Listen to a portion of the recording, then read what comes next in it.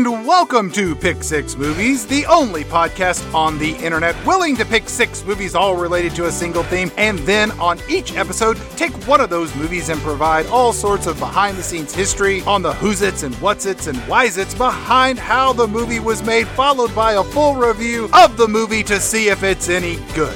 Talk about a run-on sentence. My name is Chad Cooper, and I am one of your two charming hosts who, along with my lifelong friend, Mr. Bo Ransdell, cordially welcome you to the very first episode of Season 21 of Pick 6 Movies. This season's theme is Bombs Away! And it's sure to be a real disaster, because this season we're taking on 6 of the greatest box office bombs. We're talking about movies that critics hated, that audiences hated. These are movies that lost hundreds of millions of dollars. They devastated careers, they demolished reputations, and genuinely left a wake of destruction of epic proportions. Now, if you're new to the podcast, welcome. But if you're a returning listener, well, also welcome. But you better than anybody know that we mostly discuss movies that are not very good. But for season 21, we're turning it up a notch. And tonight, we've got one of the most unwatchable and notoriously bad movies ever made, Cutthroat Island. It's got pirates and it's got some pirate ships. There's a monkey. Geena Davis is in it and Matthew Modine. It is really bad. I'm not gonna lie. But Bo has a fantastic introduction as to how this movie was made. And you know what? I'll be back in just a few minutes and we'll goof on the movie and try to, turn this episode into a real good time. No guarantees. Bo, get in here and tell these people a pirate story.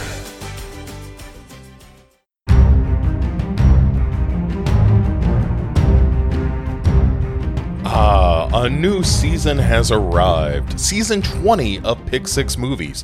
The critics said we would never make it this far, and we've seen those critics come and go. Meanwhile, we have remained, releasing progressively dumber episodes in disregard of the laws of gods or men. And so how do we mark this momentous occasion?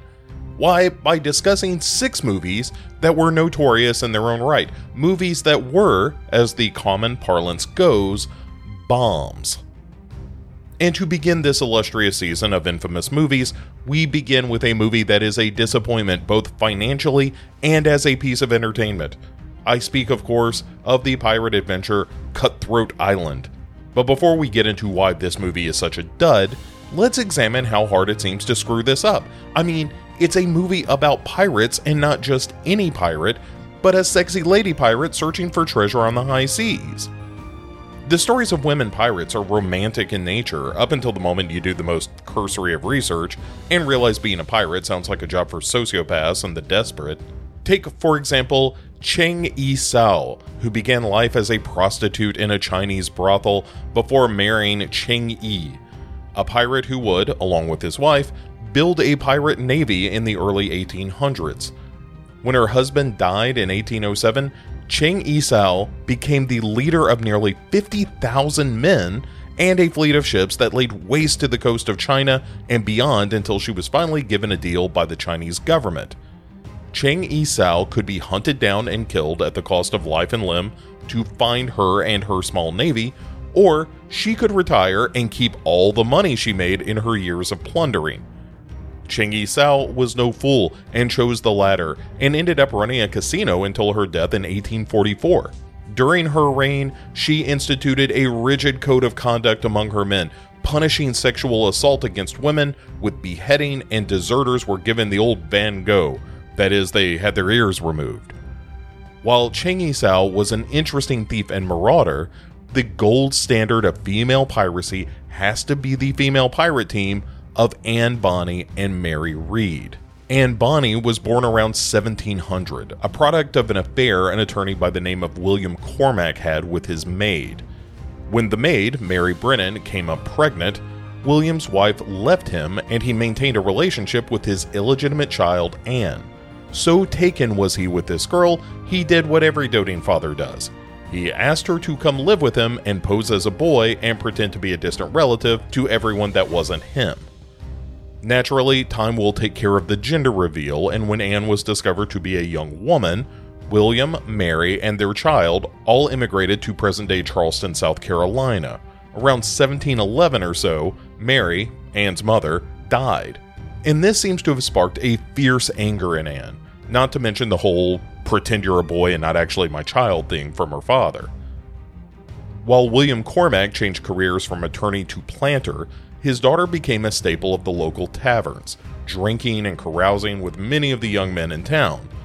He claimed her behavior damaged his business and engaged in unwomanly acts that left him shamed.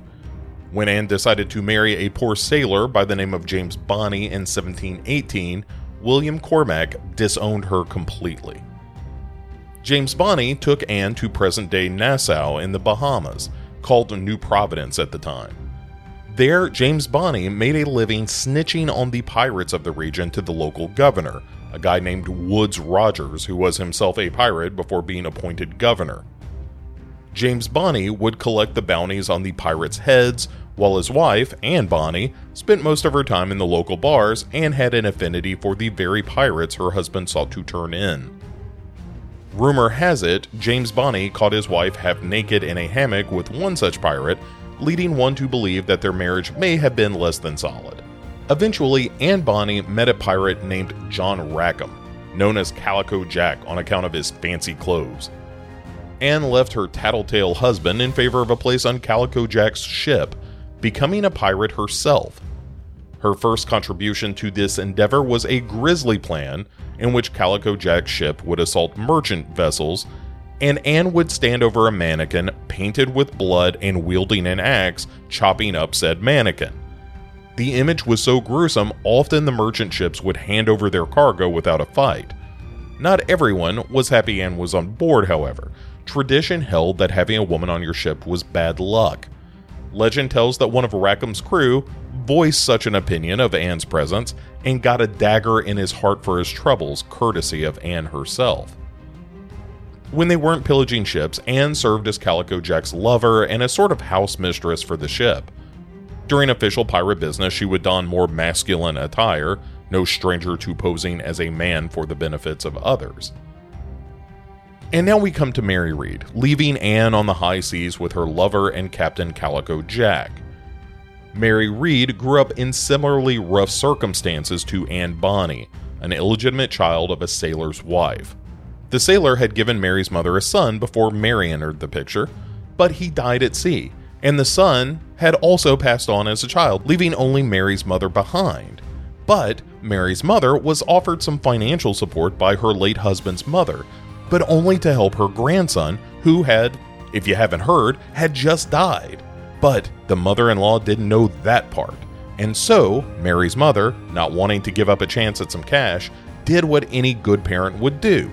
She got herself pregnant, had Mary, and then pretended Mary was her dead son to the relatives of her now late husband by dressing Mary up as a boy. Yeah, just like Anne Bonney. Mary's grandmother was no fool and quickly realized her grandson was really a granddaughter, and the money dried up. But Mary's mother continued to dress Mary as a boy, renting her out as a servant to make ends meet. And then Mary turned to sailing and found a spot on a Dutch ship where she still passed as a guy. A lot of sailors at the time were teenagers and didn't have much facial hair, and Mary wore billowy clothes to disguise her breasts, and the effect seems to have worked. Also, the poor diets of sailors at the time probably meant she wasn't menstruating, all to help conceal her very feminine identity. That is, until her ship was hijacked by pirates and Mary found herself conscripted to service under the pirate Calico Jack Rackham, and with him, Anne Bonney. Well, Mary and Anne spent a lot of time together on the ship, and there were some indications that they might have been lovers.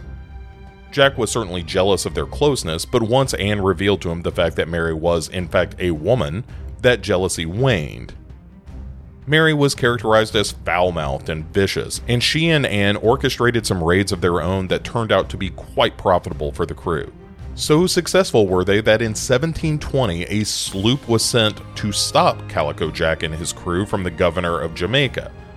The sloop found Jack's ship and set upon an attack near midnight, a great time to attack a pirate ship because a lot of the crew was drunk or passed out.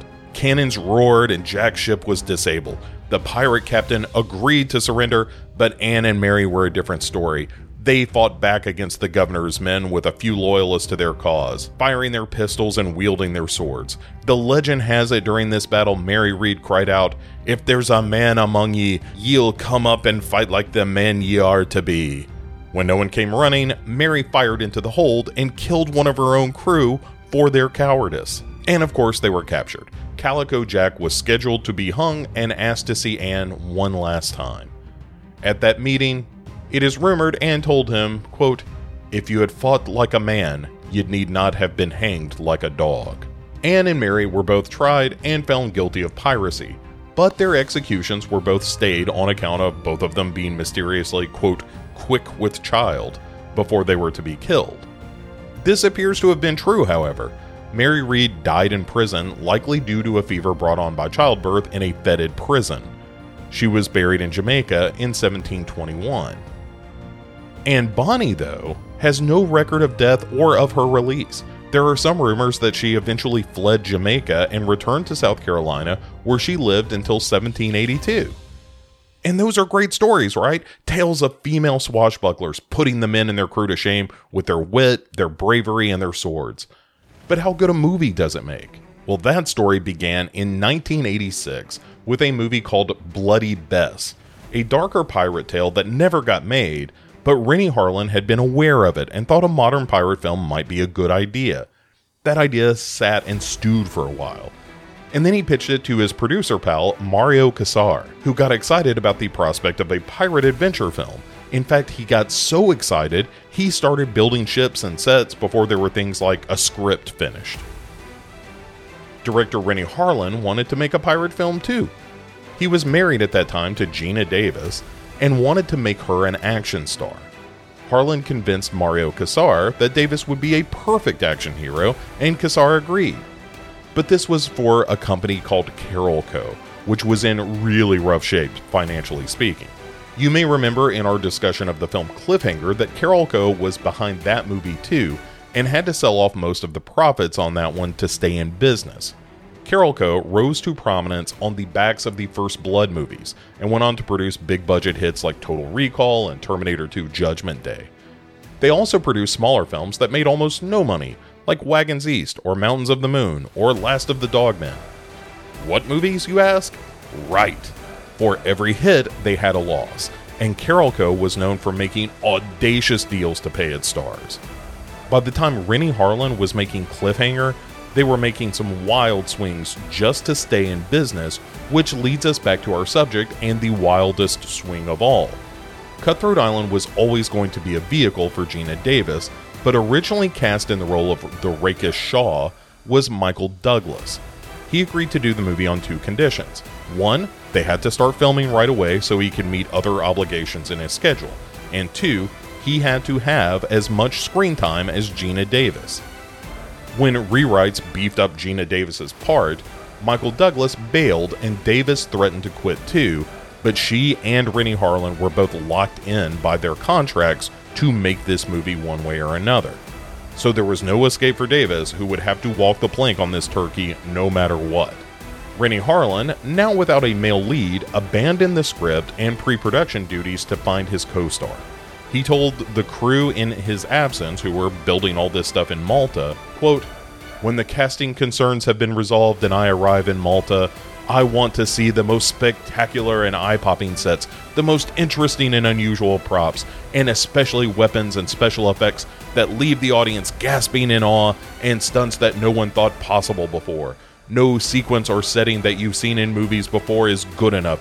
Any idea that has been previously used has to be reinvented and cranked up 10 times. While the crew was making sets that were cranked up 10 times, the role of Shaw was being turned down by some of the greats. Tom Cruise said no. Keanu Reeves said, "No way." Liam Neeson wasn't having it. Jeff Bridges had too much grit. Charlie Sheen was too busy winning. Michael Keaton was a Mr. No. Daniel Day-Lewis methodically turned it down, and Tim Robbins gave it a thumbs down as well. The one person who agreed was Matthew Modine, and he agreed partly because he'd been a fencer and thought he could show off some of these skills besides being a generic white guy in movies. Oh, and also Oliver Reed was cast as Uncle Mordecai in the movie, but he was fired when he got real drunk on set and showed his dick to Geena Davis. Very bad behavior indeed, but very on brand for Oliver Reed. Much to Carolco's dismay, all this delay was costing millions, and this was not helped by the fact that Renny Harlin fired a camera operator, which caused a small mutiny among his crew, who all had to be replaced. And, in a truly poetic turn, busted pipes led to raw sewage being pumped into a swimming tank where the actors were supposed to swim, and all that had to be drained and cleaned and repaired. And then there were the script problems.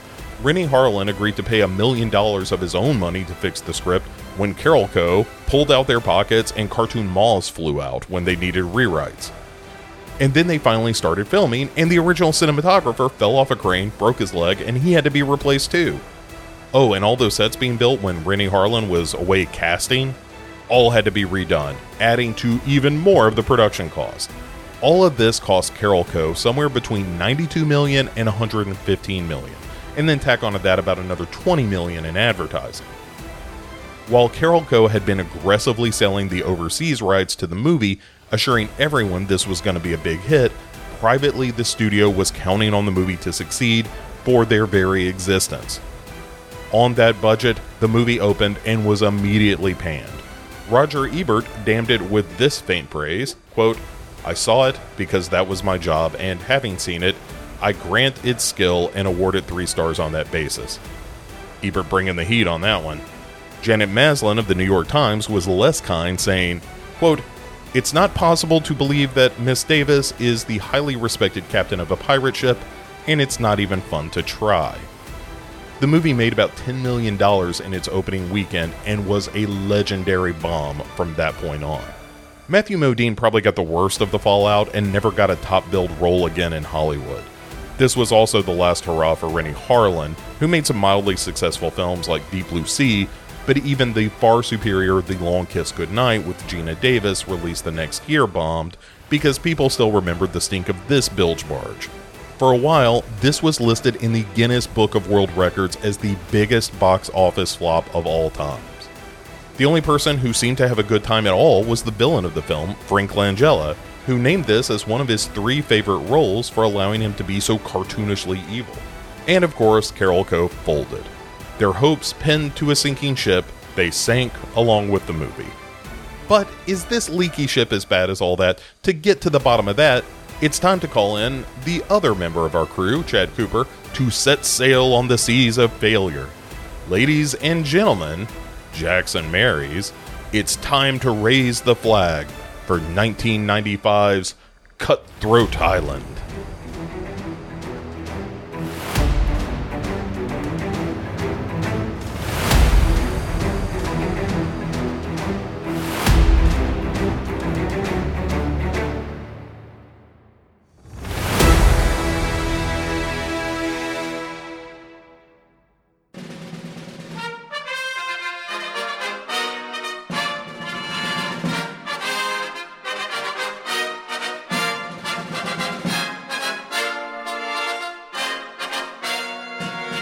Hey there, everyone. Welcome to yet another episode of Pick 6 Movies, and this, as always, is a celebration because we are beginning a brand spanking new season. I am one of those people beginning a new season. My name is Bo. With me, as always, is my pal Chad. And I'm spanking myself. Kapow! Kapow! Ew. I mean, whatever your kink is, I'll be the last person to tell you not to enjoy your life and any way that doesn't hurt others. I mean, hurting yourself is its own thing. But yeah, so we're doing a brand new season. This one, Chad, as if you didn't know, is called Bombs Away. And we are taking a look at 6 notorious cinematic bombs. Yes, we are. We do bad movies all the time, but these are chef's kiss, classically shitty bad movies. Like, undeniably bad. We get emails and other comments like, you guys are assholes, you hate movies we love, and Batman Returns is awesome, and Speed 2 is better than Speed 1. Like, alright, whatever. These movies, no one's gonna apologize for these 6 movies. We will not receive one comment that says, the movie you just reviewed is misunderstood. Man, man, you say that, and already,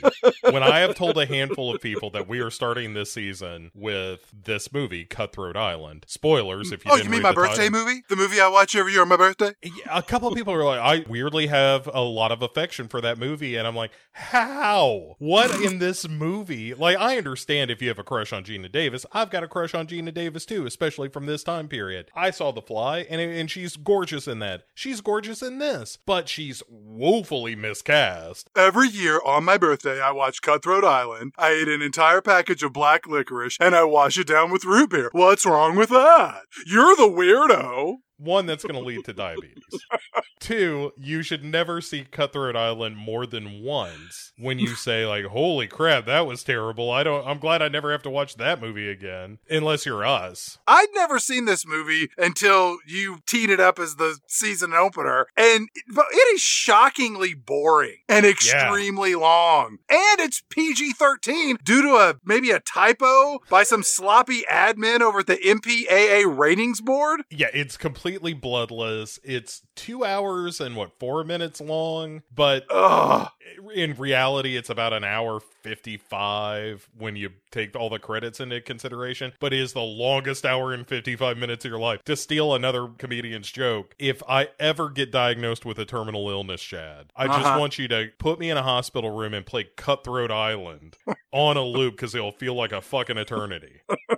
This movie looks older than it is because it came out 2 years after Jurassic Park, but it looks like one of those straight to home video mid-80s movies. It reminded me of those international knockoffs of more successful movie franchises. Like, if it had been made a year after Pirates of the Caribbean came out, then I would have believed it. Like, this has all of those ingredients. It's just shit. It's got the color palette of a 1983 adventure television series. Yeah, in and of itself, it is a white bread mayonnaise sandwich with a side of cottage cheese and a small glass of room temperature skim milk to drink. You know, as I talked about in the introduction, though, this should be a slam dunk. This should not be that hard. It is, having pirates on the high seas. And while I didn't watch all of those Pirates of the Caribbean movies, I saw the first handful, and that first one in particular gets it just right. Like, that's a really fun, entertaining movie. I think 1, 2, and 3, although 3 gets a little convoluted just because of all of the storylines that they weave together. But those movies really benefited from the advancements of computer technology. Like, you could really seamlessly pull it together. I think what hamstrings this movie is that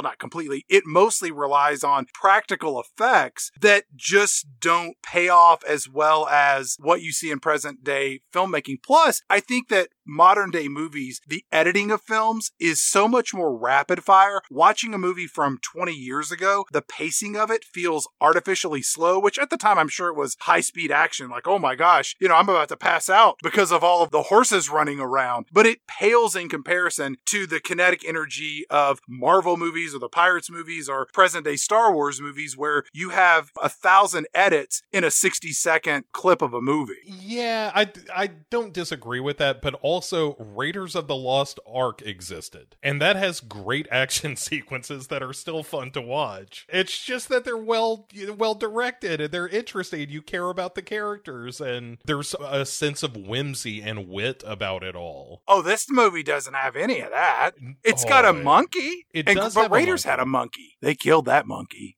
Well, that monkey killed itself. Yeah, that monkey had problems. That monkey had so many divided loyalties. It's no wonder it ate that bad date, because it was like, who am I with? Like, I basically set up the woman that was going to be, my caretaker. And even though I'm kind of spying for the Nazis, I kind of like her more than the Nazis. But now I've put her in a position where she could be killed. And I see the emotional toll this has wreaked on Indiana Jones. I just can't take it anymore. That monkey ate that date on purpose. If you're a monkey and you're listening to this podcast, or if you know a monkey that's considering committing suicide, go and seek some monkey help. There are resources out there for suicidal monkeys. I don't think any monkey should take its own monkey life.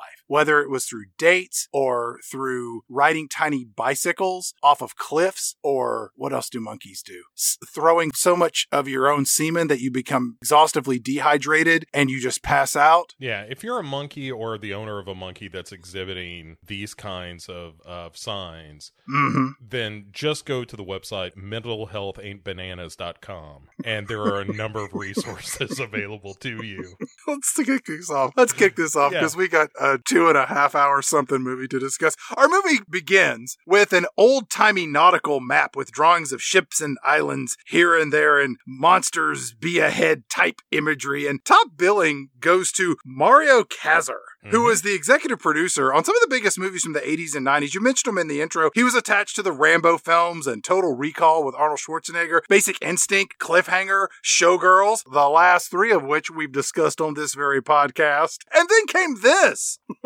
As we talked about the introduction, it was also like Last of the Dogmen and a bunch of movies. Well, we're not talking about his turd films. We're talking about the good stuff. Yeah, but Mario Kazuer was making a lot of crazy gambles. And this is just the one that finally sank that ship. He was involved with those Terminator sequels and the TV spinoff, the Sarah Connor Chronicles. Yeah, that's right. Nah. I never watched any of that. I didn't either. In fact, this is the first time I'm hearing about it. The music here is all very aligned with High Seas Adventures. And then we get our title, and we get a text overlay, Bo, that says Jamaica, Caribbean, 1668. My question for you is, do we need that Caribbean? Like, is there another Jamaica that we may be confusing this with? You might be confusing it with the famous Weird Al song that includes the line, "Jamaican Me Crazy."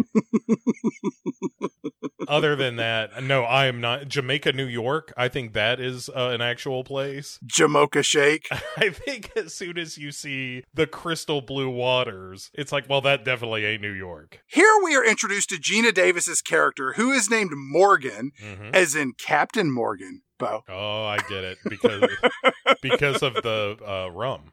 Exactly. College-age bin drinkers will certainly agree that this is a quality name for a captain. But in this movie, repeatedly, there are people who refer to her as Morgan or Morgan, as some people pronounce it. Yeah, and we get her monkey in the scene as well, so we see her monkey pal right off the bat. And she's getting dressed after a night of frolicking in the bed with a lieutenant. And, and she's like, oh boy, that was really a lot of fun, don't you know? So anyway, I'm gonna head out then. And he pulls a gun on her and is like, Morgan, you didn't think I knew who you were. But I did. So now I'm going to turn you into the authorities because you're that pirate, Captain Morgan. And she says, oh boy, you know, I hate to break this to you, but that gun there, it's just not going to work because I took these here balls right out of your gun. And it's a little bit of a double entendre, don't you know, because I say that I took your balls. And that's both the balls that you would shoot at me there, but also your testicles. And I know that's a little off color, but I thought it was kind of funny, and the monkey agreed, so I'd never say no to this guy. You mentioned that you like Geena Davis, and I like Geena Davis. And in this movie, she was coming off of A League of Their Own, and Thelma and Louise. She had the star power to pull off a lead role in a movie like this. And as your voice implies, she's squeaky clean. Like, she's very charming, but she's like your mom's best friend. Probably like the sexiest role that she ever had was maybe in The Fly, where she's the female lead in that. Didn't she prance around in her underwear in Tootsie? Maybe. I've only seen Tootsie like I once. say prance around. I apologize. That's wrong. She walked. I remember her prancing because I was a teenage boy when I saw that, and I thought, oh my God, there's Geena Davis in her underwear. Hubba hubba. Yeah, the part that I like best from her, I think, is when she played Muriel Pritchett in The Accidental Tourist. Good God, man. What? As opposed to her walking around in her underwear? I have a type, man. Muriel, you're so sexy in your long raincoat. And the way that you're raising that sickly kid. Oh, tell me about his asthma. Also, I can't tell, based on just this scene, is this movie miscast? Yes. Or is it just a bad movie? Because I was like, Yes. would a different cast have made it a more passable film? And I don't think it would. I think Matthew Modine is the biggest offender. I think he's really bad in this. But I also think Gina Davis, who, as I pointed out, I dearly love, I don't think she's right for this. I think you need somebody with a little more gravitas. There was a movie that, in theory, she was going to do with Michelle Pfeiffer that was about female pirates. One presumes it was about Mary Read and Anne Bonny, called Mistress of the Sea. And I'm reasonably certain that Michelle Pfeiffer and Michael Douglas, if he had stayed in the movie, those two actors would have elevated this to something, if not watchable, certainly better. You know who I would have cast as her role as Morgane? Go on. Shirley Hemphill. Oh, she would not have taken any sass from that crew.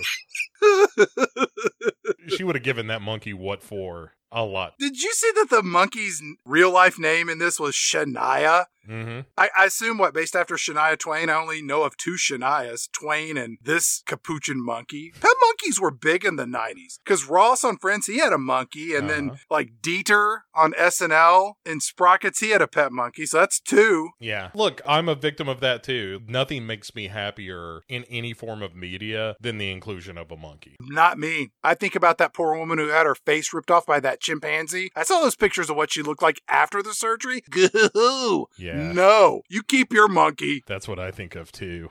You got it tight. Makes me happy though. Outside the window, after she says, "Oh, don't you know I got your balls?" we hear somebody shouting out, "Morgane! Morgane!" Before she jumps out the window though, there's one of the moments where you think, oh, this movie's just badly written also. Where after she says the thing about his balls, she says, "See, I knew that you knew that I was a pirate, but I didn't let you know that I knew that you knew I was a pirate. Anyway, gotta go." And you're like, oh, this is gonna be rough. From the first scene, this is written like a third grader trying to describe a movie to you. She snaps her fingers when she says, "You know, after we gave each other syphilitic sex, it's time for me to scram, bucko." And then she snaps your fingers, and the little monkey hops on her shoulder, and then she just sashays away, the victor of this conversation. And then our movie gives us more credits. Boo! It's a bunch of names I never heard of, Bo. None of them. Until at the very end of all the names, we get an and Harris Yulin as Black Harry Adams. I was like, Harris Yulin? The judge from Ghostbusters 2 who screams so much he brings back the Scoleri brothers from the dead? That Harris Yulin? The one and the same. And he gets an and also credit in our movie? Hell, the year before this came out, he was the dad in Stuart Saves His Family. You sure can't pick him, Harris. Also, see season 2 of Pick 6 Movies for more on Stuart Saves His Family. Wow, that was season 2? That was season 2. Man, we were aiming high right from jump. So Gina Davis takes off, and her first mate, maybe, Glasspool? Yeah, her first mate, Glasspool, and she is accompanied by a young up-and-coming pirate, Bowen, as played by the oldest brother from Malcolm in the Middle. Yes, no, maybe. I don't know. Can you repeat the question? You're not the boss of me now. You're not the boss of me. I'm sorry. That's a sitcom that actually holds up. You go back and you see all of the performances on that, and it's pretty solid. I think I've seen one episode of Malcolm in the Middle. Yeah. You should watch 2. Maybe so. They're riding for the ship. They get on a bunch of horses. They're riding to their pirate ship off in the distance. There are lots of shots of Gina Davis in slow motion riding this horse. Glasspool says to her, "Your father was looking for you and Dog grabbed him." And just to jump ahead of ourselves, Dog, he's our bad guy in the movie. That's played by Franklin Gell. He's also Gina Davis's uncle, but we'll explain all that later because the movie does a terrible job of explaining it. It really does. It was the second time through when I was watching this where it's like, oh, they're all related. Okay. Did you know there's a fourth brother that's not even in the movie? No. I'll explain that to you in a moment. Did he just go off to technical school and is a barrel maker somewhere? His name was Chuck Cunningham. Right. He left the show. Never to be spoken of again. We cut to a pirate ship and there's a peg-leg man walking the plank, maybe. Then we cut back to our horses riding on the beach some more. Then back to the pirate ship and then back to the horses and then back to the ship. The musical score is by John Debney. And I gotta say, the music in this movie carries the film on its shoulders. It really elevates the movie from being boring garbage to being boring garbage with a passable musical score. I find it a little overbearing, but it's a pirate movie, and I guess it's gotta be. But I kept thinking of that line of like, it insists upon itself. What does that even mean? That was from Family Guy about The Godfather. That's right. Hey, you know what other 1995 movie that John Debney provided music for? The Powers Booth classic Sudden Death. Oh, that was a much better score, if you ask me. And a much better movie, quite frankly. What I would have given for Powers Booth in this movie. Gina Davis hops off her horse, and she runs over to this guy sitting by a boat, and she just kicks him in the face and steals his rowboat. She tackles him from off the horse. Credit where credit's due. Gina Davis and Matthew Modine both do a lot of their own stunts in this. Yeah. Almost like Tom Cruise style, where you're like, they could get killed doing this. They definitely go for it. And there's one stunt in particular that I think is legitimately a great stunt. It's fake. Yeah, it's a match cut, but it doesn't matter because part of it's real. We'll get to it. Yeah, and then there's another totally unintentional stunt that just makes me happy because Matthew Modine gets brained with a barrel. Well, she rows this boat out to this ship, which had to take 2 hours to get there? The Reaper is the name of this ship, to let you know that this is the bad guy. Because her boat's name is the Casserole of the Sea, or so whatever it is.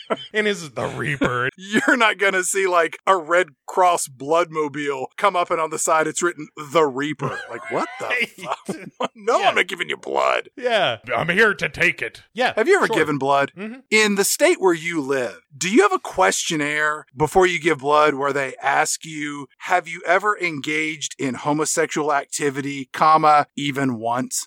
I don't remember that qualifier. Look, you could be cool with us. Just, if it was in college, if you were experimenting, just one time. That's on the questionnaire of the state where I live, that they ask that, have you ever engaged in homosexual activity? No. Wait, even once? I'm surprised that your state would even ask that question at this point. I think that's illegal. I don't think you can bring it up. They just swapped them all out, and it just says, who is your Lord and personal Savior? Right. And it's if you're not checking the box next to Team JC, beat it, you! It's 2 boxes. One says with us, the other says against us. And you check the one that you find most appropriate. The living Lord and other. Those are your 2 choices. Right. Dear white baby Jesus. Definitely not from the Middle East. Wearing a little tuxedo shirt. Looking all classy. Yeah.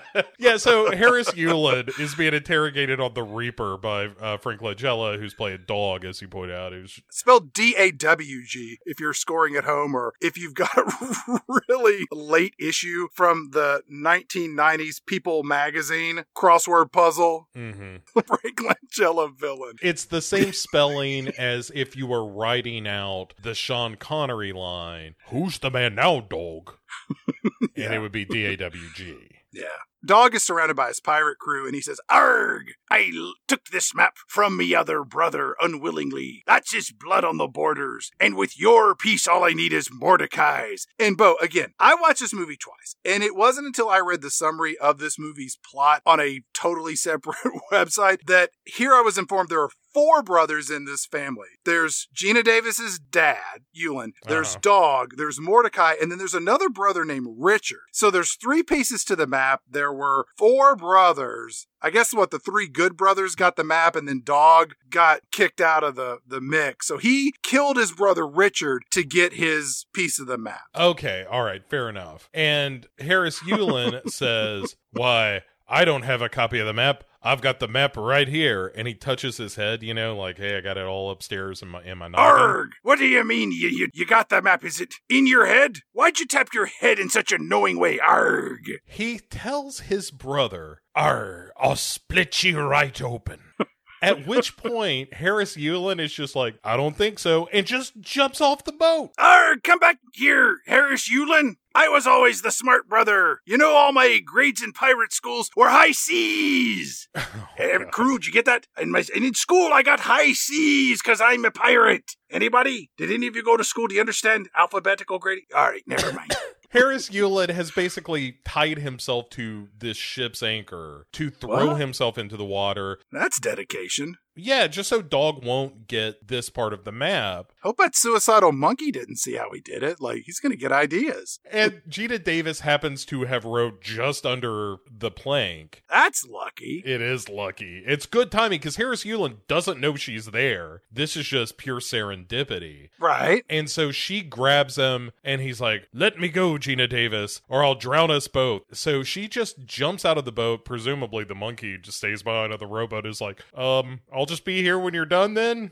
All right, see you later. They go under the water, but not before one of Dog's men shoots Harry, the Harris Yulin's character. I totally missed that, but okay. That's why he's dying at the end of this scene, where Gina Davis sinks with him. She saves him. Yeah, she cuts through the anchor rope and gets him to this sea cave, while Dog's men kind of hunt for them both on their long don't boats. you know that dog fella? He's gonna pay for this, Dad. I'm gonna fly his head with my banner if it's the last thing I do. That's pirate talk. I picked it up for some of my salty sailor friends. I was reading a Reader's Digest, and it had all kinds of sailor talk. I can say avast and ye mates is one I really liked quite a bit, and hoisting the mizzenmast. I don't even know what a mizzenmast is, Dad. I gotta tell you, I have no idea. Her dad says, you leave Dog B, go find your uncle, your other uncle, my brother, Mordecai. Not Richard, he's dead, and not Dog. Mordecai, you got another uncle. Take my crew and my ship and make them yours. I'm dying here, and my last wish is for you to take out a giant knife and shave my head. And what we learn, Chad, it's not just shaving his head, it is carving his skull up. You want me to what, Dad? Shave your head? I didn't expect I got a knife here. For once in your life, daughter, do what I told you. All right, I'm gonna cut it real close. I know how you like that shaved look. Oh boy, hey, what's all this writing here? In case of emergency, break glass. Hey, is this a joke? Do you think there was like a dotted line around the crown of his skull to show her where to follow? Yeah, it had cut here along the perimeter of it. A little set of scissors. Yeah. Oh boy, that is handy. Let me just slice my father's skull open here, and oh boy, Jesus Christ, it hurts! I'm not dead yet. That is a lot of blood. There, you know what? I know it's a little advanced for this particular time, maybe a little anachronistic, but I got to tell you, the thing about blood vessels being all up in your head like that, totally true. Look at you. It looks like somebody just poured red paint all over your face, but it ain't paint. It's your blood, which you need to live, which you're not gonna. We get to a fancy aristocratic dinner party for white people only, and there's chamber music being played. Here we meet Ainsley, who represents the British rule of the island, with his powdered face and his curly wig and his rouge on his cheeks and lips. And we also meet his underling, a character named Trotter, who's a bit of a dolt, and he looks a lot like Dane Cook. Yeah, he kind of does. Ainsley walks over to Trotter and he says, "You there? What's your name? Plopper? Squinter?" I'm like, really? Ainsley? You thought this man's name was Plopper or Squinter? With all the dogs and Mordecai's running around, anything's possible. You there, Pincher, Felcher, Rimmer, whatever your name is. Miss Mandy Ricketts across the way, that terribly ugly woman standing all alone, whose father invests heavily in the colonies. Go dance with her. And Trotter says, I don't want her, boss. She's ugly. Her name is Mandy Ricketts. Yeah. So, I hate this script so much, Chad. And so while they're debating, you go dance with her. Into the movie swoops Matthew Modine.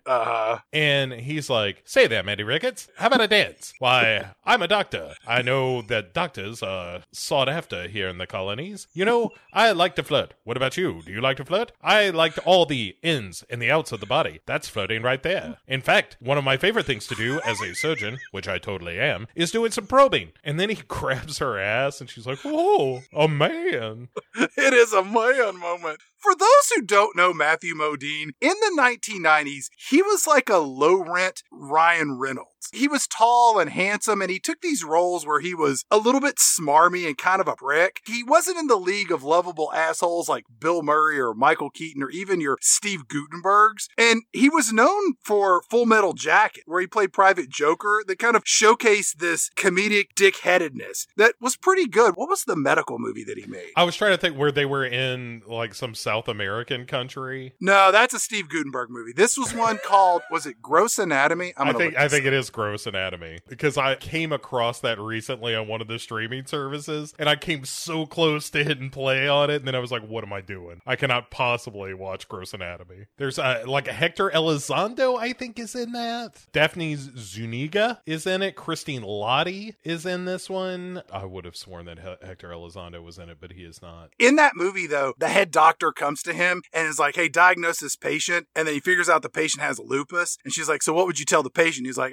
tell him you're fucked. You're going to die. And then it turns out that the doctor who gave him the case, it's her medical records. And then he learns a real life lesson to be a good doctor, not be an asshole. But he's still, I think, kind of an asshole. Yeah. Which was the charm of Matthew Modine during this time period.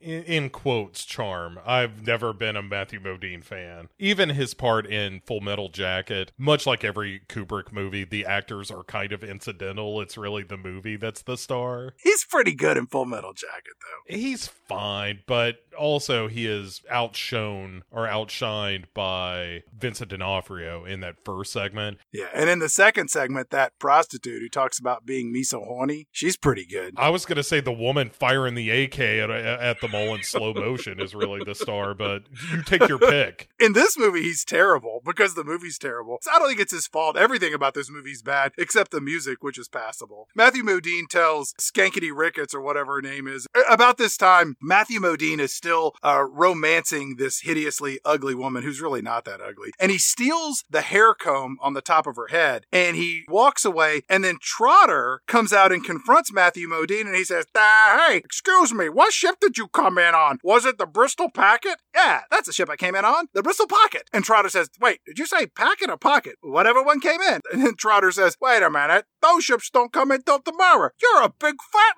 liar. And all the women who are watching Matthew Modine in the hallway start to point at him like it's that 76 Body Snatchers movie, where they're like, wait a second, that man stole my purse. He stole my hairpin. That man stole my pearls. He stole my ruby necklace. He stole my heart. Oh, you can't get that back, can you? So Matthew Modine just jumps up on the banister of this stairwell. Well, it's been fun, ladies. Seeing the funny papers. And then he jumps off the stairs, and within, 3-4 seconds, is just marched right back up by a military guard that has cornered him. As soon as the action sequence begins, it ends. Yeah. He just jumps 20 feet down, and they're like, yeah, come with us. And then Trotter smacks him in the back of the head, which was pretty funny, with like a, see what you done and did when you run off like that, you blockhead? And Ainsley says, well, Matthew Modine, you will enjoy your life as a slave. Is that the punishment for theft? Enslavement? I get that enslavement is the payment if somebody saves your life, or at least that's what sitcoms in the 1980s and early 1990s taught me, but really? If you crash into their car, you have to become their slave for a period of time. Good God, what insurance company are you with? Slaveco?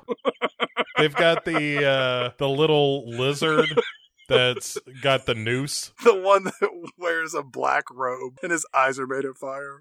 Yeah. You will be mine for all eternity. Hello, it's me from Slaveco. If you need insurance for your motorcycle, your boat, or your house, come to us. If you get an offender bender, all you have to do is be a person's slave from anywhere from 1 day to all eternity. But the rates are great. You select your premium. How long would you want to be someone's slave?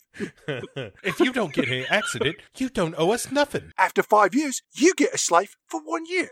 If you can stay out of trouble for a solid decade, you get your choice, male or female slaves. Or, if you'd like for an extra premium, when you die, you'll have total consciousness. That's the Slaveco promise. Now that you say it like that, it does seem shady. I might need another insurance company.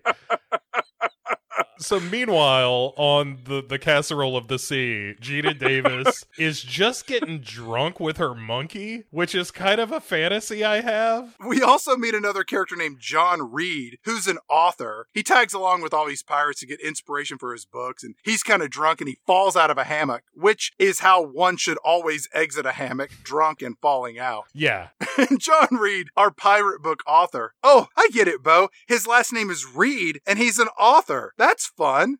Ugh. I have the same reaction to the naming convention of this movie that Sideshow Bob does when he steps on a rake.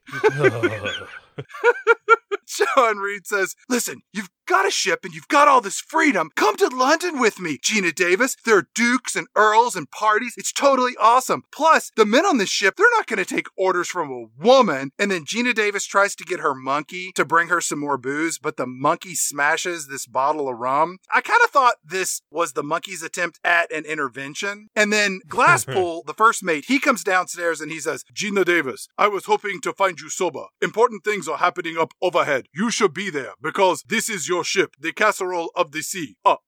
So she goes topside and we meet a new character named Scully, who's one of the crew. He's the very rational one, and then one of the other members of the crew, Mulder, has a lot more belief in the strange and the occult, and these two are always at odds, but I think Scully's going to come around and believe that maybe things are more than they seem. Scully, one of the crew, says, Gina Davis's dad didn't get us rich. We could sell this ship that none of us owns, and we could split the money, or you could choose me as captain. And then Gina Davis is suddenly sober as a preacher on Sunday, and she steps in and she says, oh boy, listen to me, all right? I'm the captain of this here ship, all right? My father told me, as his dying wish, he said, you, Gina Davis, you need to be the captain of me ship. And he says, all of you here, you should be my crew. Actually, those were his second to last words. His last words were mostly screams of pain and stop, stop, stop, as I cut his scalp off the top of his head with this tattooed treasure map I got here in my hand. And then she holds it up as proof to show that she scalped her own father, and it's disgusting. The detail of the hair still clinging to this scalp are horrifying. And the members of the crew are like, well, what are we going to do with that? And she's like,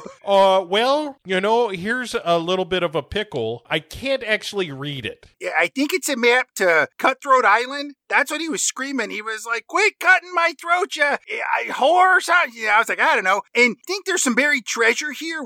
Hey, we're pirates, right? We should go get the buried treasure. And Scully asks her, do you know what the map says? She's like, look, I'm illiterate, all right? Hey, John Reed. Oh, you're an author. That's funny. I get it. Hey, can you read this scalp here for me? And hold your breath when you get close because it is turning ripe. And of course, this idiot, John Reed, looks at it as like, I don't actually know Latin. Oh, geez. We got to find somebody who can read Latin. Also, there are 3 pieces of this map. My uncle Mordecai, he's got the second piece. And my other uncle, Dog, he's got the third piece. So how about this, fellas? You give me 2 days. We'll wrap up this adventure. We'll get a bunch of treasure. And then we'll be rich pirates. What do you say, boys? Come on, huh? Who's with me? And so Glasspool then has to look at another character that is meaningless in this movie, a guy named Blair that's got a bunch of facial tattoos. His face is like bedazzled with this like connect the dots picture. Yeah. It's like, it's a sailboat. I can totally see it's a sailboat. Right, you have to take a step back and then don't focus on it, but look at it. Blair's played by Red Lynn, who was Dr. Phil in Cliffhanger. Oh, was he really?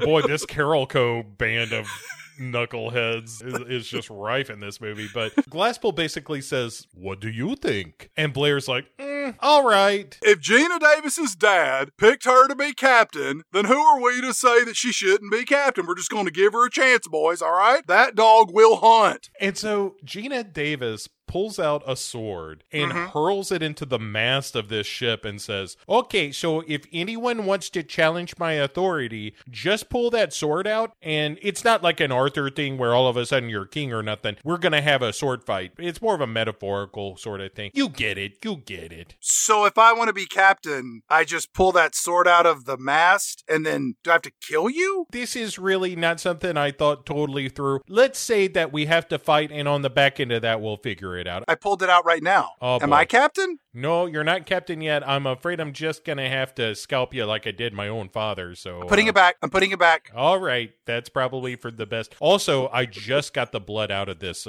blouse, and I would hate to have to send it back to the washers because we don't have laundry. It's the 1600s. We cut to a wide shot of an island city. There's a title overlay that says Port Royal, Jamaica. And I'm guessing the filmmakers assume that the audience knows from the prior title overlays that we are in the same Jamaica, the Caribbean that was mentioned earlier. The older brother from Malcolm in the Middle. Well, he's with Glasspool and Gina Davis in a fancy gown, so nobody recognizes her. Yeah. That's how she sneaks around from city to city. She changes out her clothes. Yeah, and so this child that is just being horribly abused on the ship when the camera's not looking is like, hey, I found a translator, but he's going to be sold as a slave. Hey, we need somebody who can speak Latin. Hey, we should go. Guys, come here. We should go break him out of jail. And so she asks John Reed, the author, on account of me being a pirate and all and just not knowing how to carry myself in public, maybe you should guide us to the prison so that we don't, out ourselves as filthy pirates that are just ridden with lice and disease and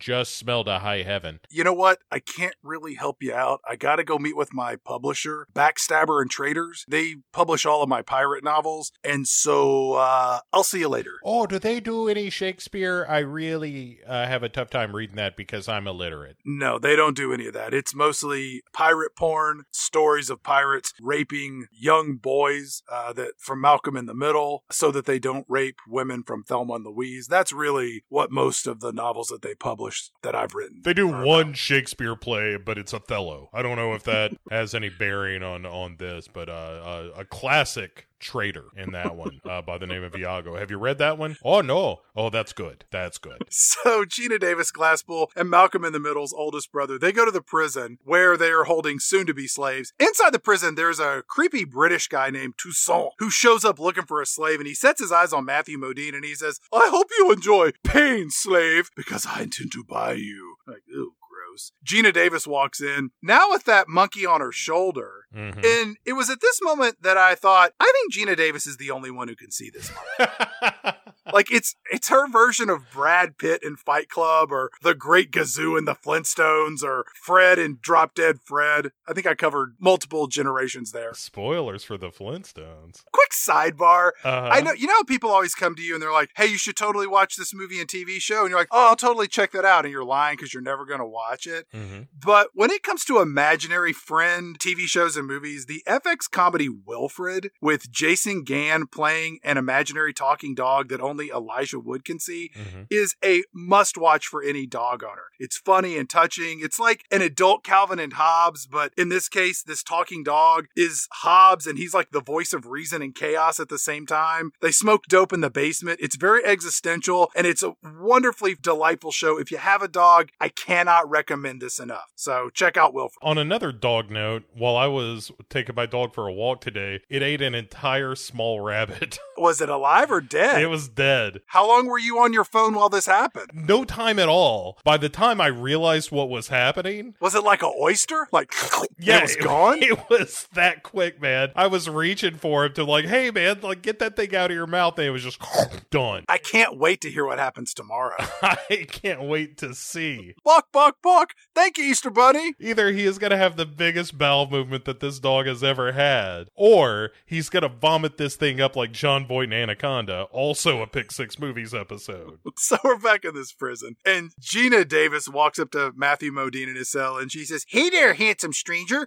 Say something in Latin. And Matthew Modine says, Inan Latine Loque. And she's like, oh, that's amazing. Let's get him out of here, okay? We need him on our team. So, just an FYI for me here, what did that mean there in the Latin? And he says, I said that you're a very beautiful woman, and that I'd like to wash your feet. And she says, oh, that is a little forward there, mister. How about you start with washing out your mouth? And that's an actual line from the movie. Matthew Modine gets brought out to be auctioned off, and that British creep, Toussaint, he starts the bidding at £5. Gina Davis goes to 10, he goes to 15, she goes to 20. Glasspool goes over to Toussaint and tells him to back off, and then Gina Davis ups the bidding to £30, and then she just walks over to have words with Toussaint, and without saying anything, she pulls out a knife and stabs him in the side to let her know he means business. And then about this time, the local police see a poster on the wall that vaguely doesn't look anything at all like Gina Davis. And they're like, wait a minute, she's a criminal. It looks like Gina Davis the way that a sketch of Francis from Pee-wee's Big Adventure done by an amateur sophomore high school art student would look like me. There's a long tail on that one. Yeah. So she purchases Matthew Modine. So she legally owns him as a slave? Oh, yes. Huh. Our team of pirates head out of town, and then the cops show up. So Gina Davis and Matthew Modine, they split off, and then we get a high-speed action-adventure sequence, Bo. And as I mentioned earlier, Gina Davis and Matthew Modine, they do a lot of their own stunts. Chaos ensues in this slave market, and I'm not sure how much we want to talk about this action sequence. It's surprisingly dull. Yeah, it's like they're going up a wall and then back down a wall, and they're quipping the entire way. Yeah. They go up scaffolding just to crash through it, and then they steal a horse and carriage and they race through town. Yeah. She punches a bunch of guys, and then he falls off the carriage, then two more guys get on, and she punches them. Right. Somehow or another, this royal ship is alerted to her presence, and so it starts firing cannons just at random people on the shore. They explode like they're full of C4. Yeah. I mean, it's a ridiculous amount of fire and blowing things up. At one point, Gina Davis jumps off the back of the carriage and runs across a rooftop through like an open market. And then she says, oh, I totally got to come back here to these shops when I have a little more time. And you're like, women be shopping, Bo. Women be shopping. They certainly do, Chad.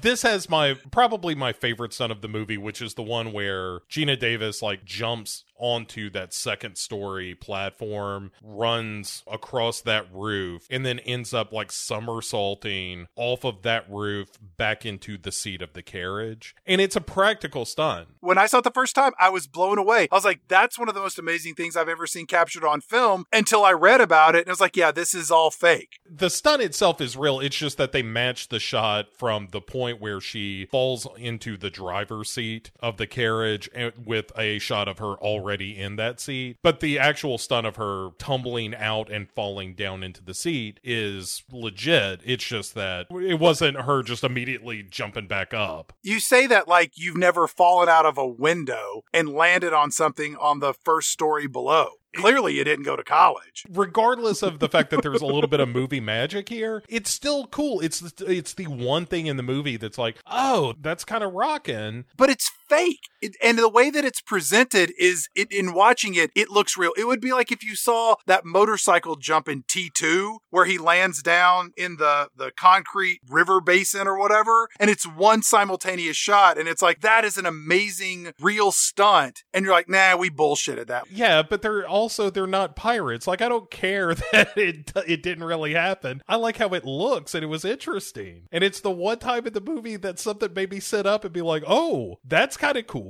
I don't disagree with that, but it's bullshit. It wouldn't be one of the biggest bombs that ever happened if it were good. But yeah, so after that stunt, she jumps back on the carriage. They get away. There's like a big fire that stops Trotter and Ainsley from going after them. And so Ainsley says, oh, say, Trotter, I will give you £200 and a captaincy if you can capture Gina Davis.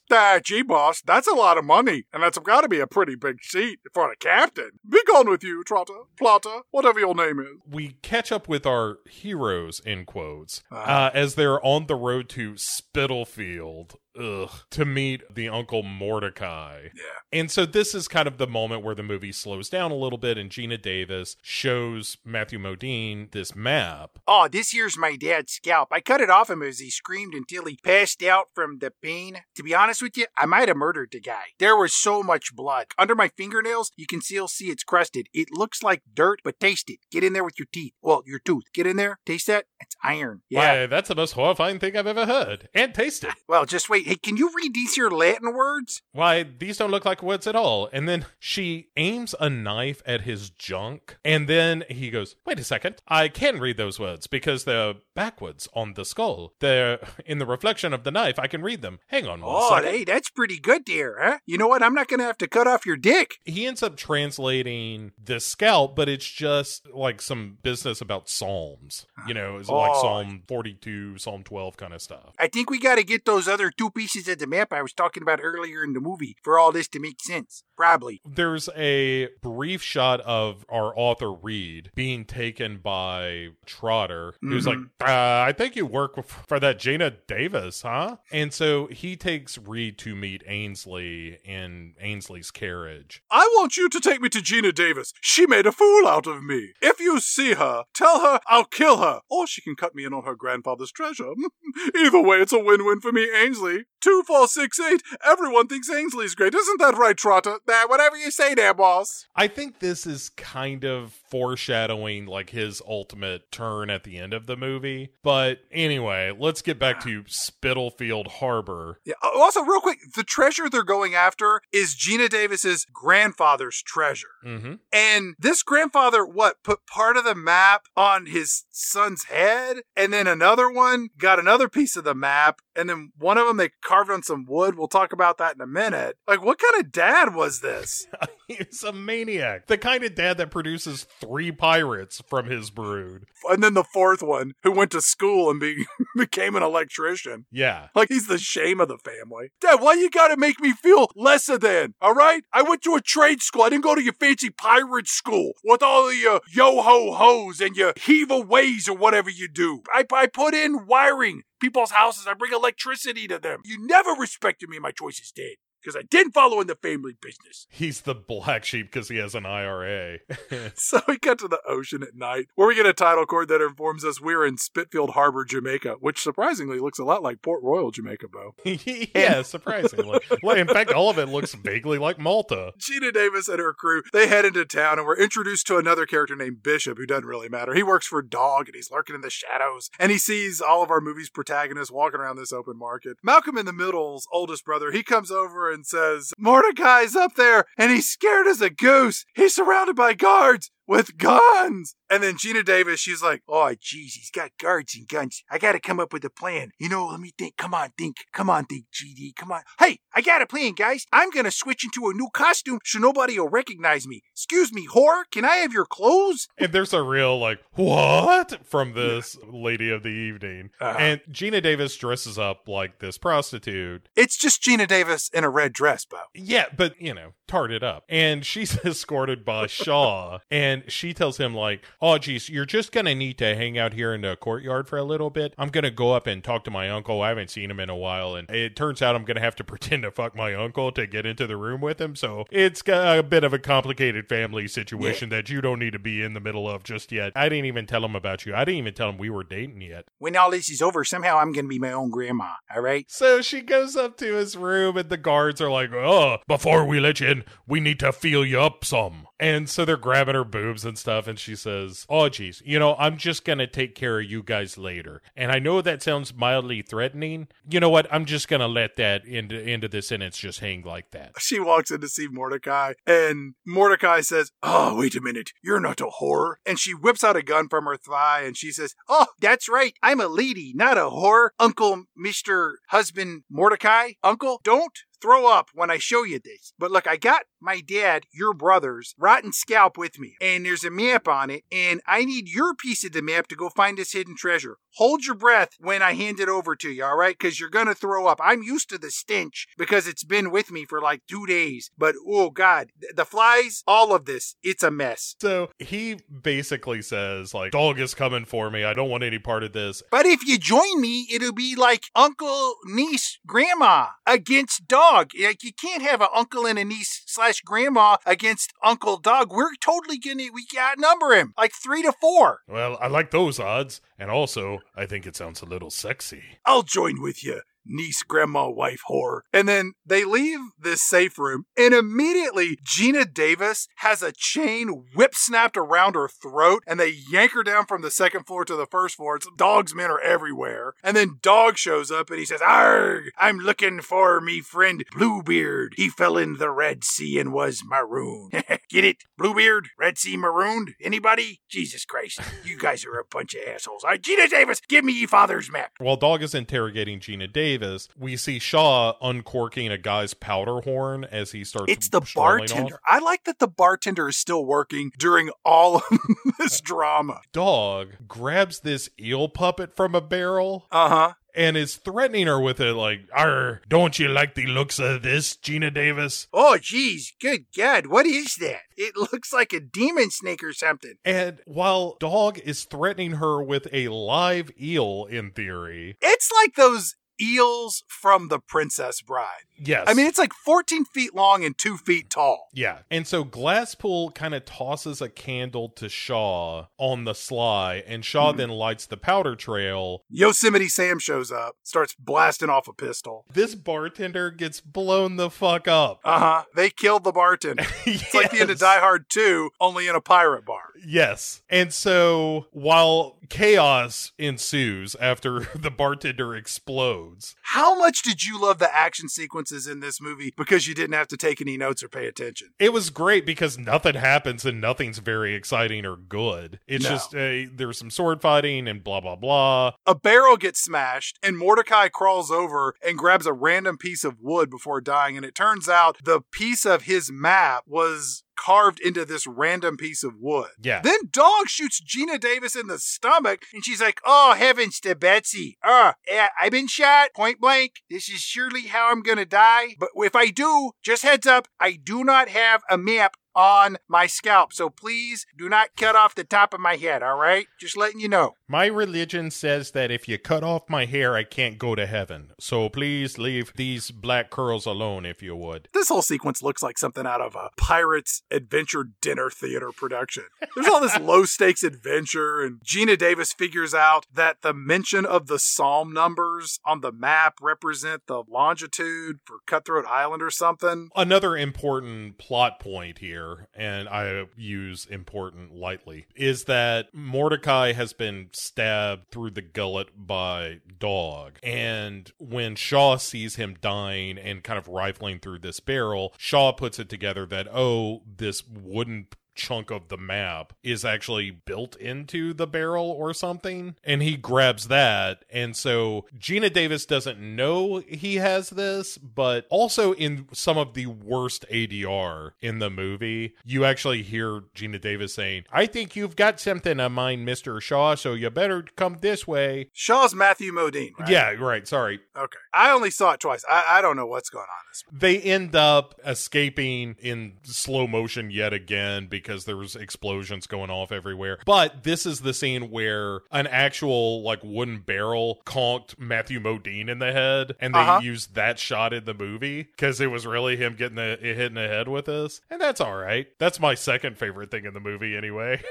What was your first? The fake action scene? Yeah. And so then they just go back to their ship. My favorite part of the movie was the end credits. Like, thank God. We'll talk about the dumbass ending of this in very short order. Just a few minutes. Yeah. Our heroes get back to their ship and they set sail for Cutthroat Island, now having 2 of the 3 pieces of the map. Then Dog goes back to his ship and he's all pissed off. He's screaming and shooting members of his crew. He says, "Arg, I be so pissed off. And there's one sure way to make a pirate irate. You take away the letter P. Get a pirate, P-I-R-A-T-E, and you take away the P, it's irate. My crew be a dim-witted mass of rotten-mouthed, uneducated morons. I tried to teach them the alphabet, but they spent too much time on the sea. Anybody? Hello, is this thing on?" Dude, there is a point where one of the crew is like, "Well, we can't leave just yet. We're still putting food on the ship and stuff." And Dog says, "Well, there's only one way to be solving that. That's to have fewer mouths." And then just murders one of his own crew. Like, he seems like the worst boss in the world to work for. Back on Geena Davis's Casserole of the Seas. She's there. Remember, she got shot earlier, Bo. Mm-hmm. And here she's still shot. But apparently it's not a big deal. Geena Davis marks where Cutthroat Island is on the map. And she tells her crew, "All right, guys,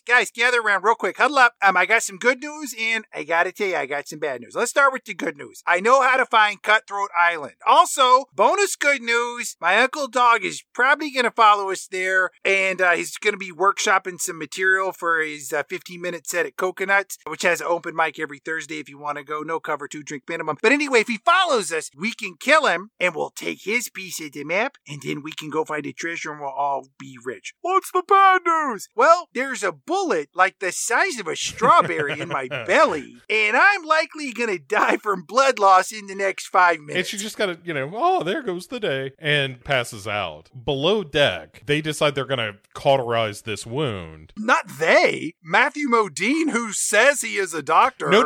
It's one of the other guys, and Matthew Modine steps in and is like, wait a second, fellas. How about we do something a little more precise than just setting fire to a stomach? Have any of you boys seen a film called First Blood? In it, a bright young fellow named John Rambo, he removed a similar type of projectile from his body. Who here's got a pair of chopsticks and maybe a candle? I think I might be a surgeon. Let me see what I can do, boys. He gets her drunk, and not for the reasons you think, but just so she could survive the extreme trauma of him digging around in her stomach with chopsticks. Oh, that smirks. Yeah, too deep. Let me drink some more rum to keep this blood flowing.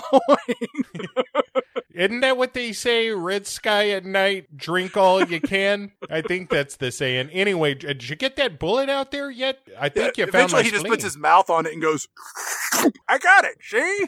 Clank, clank. So she's starting to make, moony eyes at him, theoretically. Yeah, they fall in love here or Yeah. something. Maybe it's the liquor. It's the liquor, but you're kind of cute. Listen, I got an idea. How about I've got a map, and I think you've got a map, and we could share our maps. And he's like, listen, I don't know what you're talking about. I have no such map. And besides, even if I did, I would like a kiss first before we share maps. And she's like, okay. You can kiss my ass. That's what you can kiss. Hey, where's my monkey? He likes to watch me have sex. Ew. And also, ooh. As they're starting to make out a little bit here, the brother from Malcolm in the Middle comes in and he's like, oh, excuse me, the Reaper is 5 miles in closing. And Shaw's like, oh, that's my cue to get out of this scene. See ya later, everybody. And so he takes off and leaves Gina Davis alone with her monkey that only she can see. And she says, you know what, Invisible Monkey? I am pretty gosh darn sure that he's got that map. I agree, Gina Davis. You must kill everyone on the ship. I was thinking about that same thing. Are you sure? Because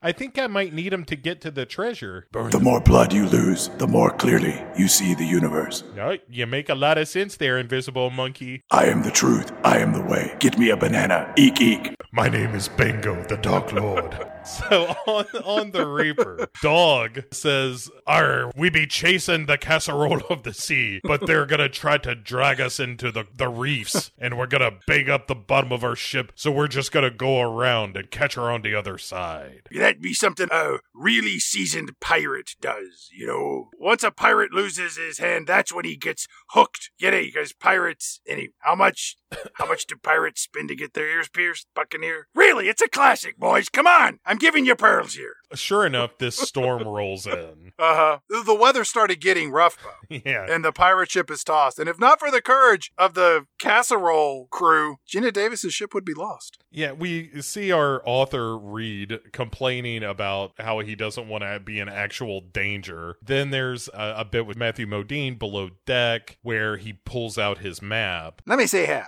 North by northwest, south by southeast. Wait a minute. I figured out the coordinates. Yeah, it's a real Raiders of the Lost Ark, like, well, she had some of the coordinates, but with this other side of the map, well, the actual location of Cutthroat Island would be here. Yeah. And then from the shadows, we hear click, click. Ah, jeez, Matthew Modine. I thought all of that sucking the bullet out of my belly and all of your sweet talk that you definitely wouldn't double-cross me, You're not even a pirate. Wait a minute, you're my slave, right? I think you're still my slave, right? But you know what? I'm in love with you. Oh, my God. Hey, can I ask you a question? Do you see that monkey over in the corner there? Is it just me? He sees no one, Gina Davis.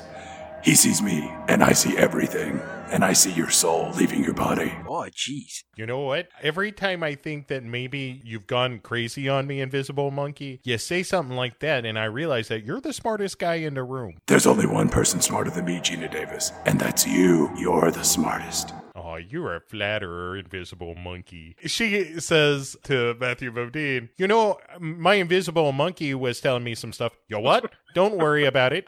He was telling me a couple of things. I'm pretty sure that, yeah, you got the map. And also, I don't think you're a doctor. And he says, well, Geena Davis, you're right. I was born poor and I had no choice but to lead a life of thievery and lies. And she says, oh, that is really heartbreaking. I saw this whole future for us where, you know, just simple things like sitting on the couch, having some popcorn together, maybe catching up on Dancing with the Stars. But I guess it's just never going to work out for two crazy kids like us. Instead, I'm just going to maroon you on a small rock of an island. But I'm not going to shoot you because I'm such a nice person and because of the thing was sucking the bullet out of my gut. Also, cut off his scalp, Geena Davis. Cut off his scalp. There's a treasure map on the top of his head. Cut it off, just like you did your father. Oh boy. Listen, let me ask you something. How are you around blood? Because I'm going to need to take a look at that noggin of yours. I'm okay around blood as long as it's not my own. Wait a minute, what did you say? Don't worry about it. And meanwhile, the author Reed is noting the position of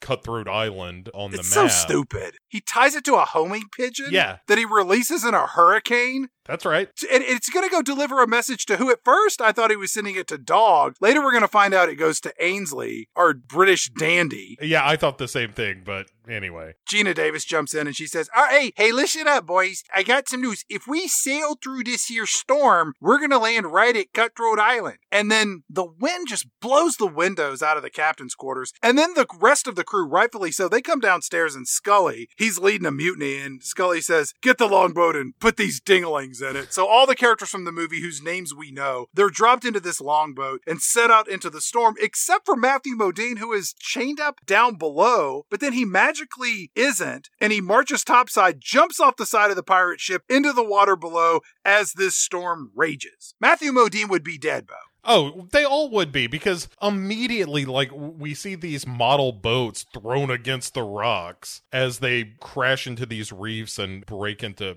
splinters. None of them would be alive. You are 100% correct. But they all come to in sunlight, clinging to these shattered pieces of the boat. That are all miraculously floating next to one another. And Geena Davis is like, oh boy, that was really rough. Did everybody come through that okay? And Glasspool is like, well, there are these two men that we've never talked about before and you've never heard of. But other than that, we've done very well. And she's like, oh boy, that is a relief. Where's my monkey? I'm right here. Oh, good. I'm sorry, you're what? Don't worry about it. You know, my invisible monkey who tells me who deserves to live and who deserves to die. Is that some kind of metaphor or maybe a story that your father told you? Oh, no, he's been with me since I was like 5 or 6 years old. When I was a little girl, funny story, I fell down a flight of stairs, well, 2 flights of stairs, and when I came to, my little monkey was with me, and he told me that my nanny shouldn't be allowed to walk the earth anymore. So, she disappeared and got buried in the backyard later that afternoon. You know, I was worried about him there at first, but then he told me all kinds of fun stuff about like how easy it is to set fires and how much fun it is to hurt little animals. And we've just had the best time ever since. He's really a delight. So this group of survivors, they swim to shore and Geena says, hey everybody, we need to get to the high ground to see what's going on this island. And the movie cuts back over to Dog on his ship, and somehow Scully, the arguably sensible one from Geena Davis's crew, he's now next to our movie's bad guy, and Dog says, arg, we must thank Scully for finding us and bringing us the charts from Geena Davis's ship so we have a plausible reason to find Cutthroat Island and continue our presence in the movie. Yeah, but Geena Davis and her crew are watching through a telescope, and she says, oh geez, Scully must have cut a deal with my uncle Dog there. That is a real disappointment, but also something you could come to expect from Scully. Just too rational. You give me Mulder any day. He's got a sense of fancy and an imagination that can really carry him through. Anyway, doesn't matter. Dog and his men, they come to the island and in pursuit of this hidden cove that leads to the treasure. Then it's suddenly nighttime on the island and Dog is asleep somewhere. A mysterious character comes in and cuts the map piece that he has off of a necklace where he keeps the map for safekeeping. Bad idea. And then a tarantula climbs over Dog's chest and the tickle of its legs wakes Dog up. Dog screams, arg! That bitch, Geena Davis, she stole me map. Get her, boys! He squeezes the spider to death in his grip to show that he is one bad dude. Yeah. We then see that it wasn't Gina Davis that stole the map, it was Matthew Modine. He makes his escape, and all of this is incredibly boring. Only the music makes it feel adventurous. Nobody's running, they're just sort of casually walking through the jungle at fake night. Gina Davis, you need to find Matthew Modine. He's got the map and the location of the treasure. And then you can kill him, finally, and we can feast on his soul.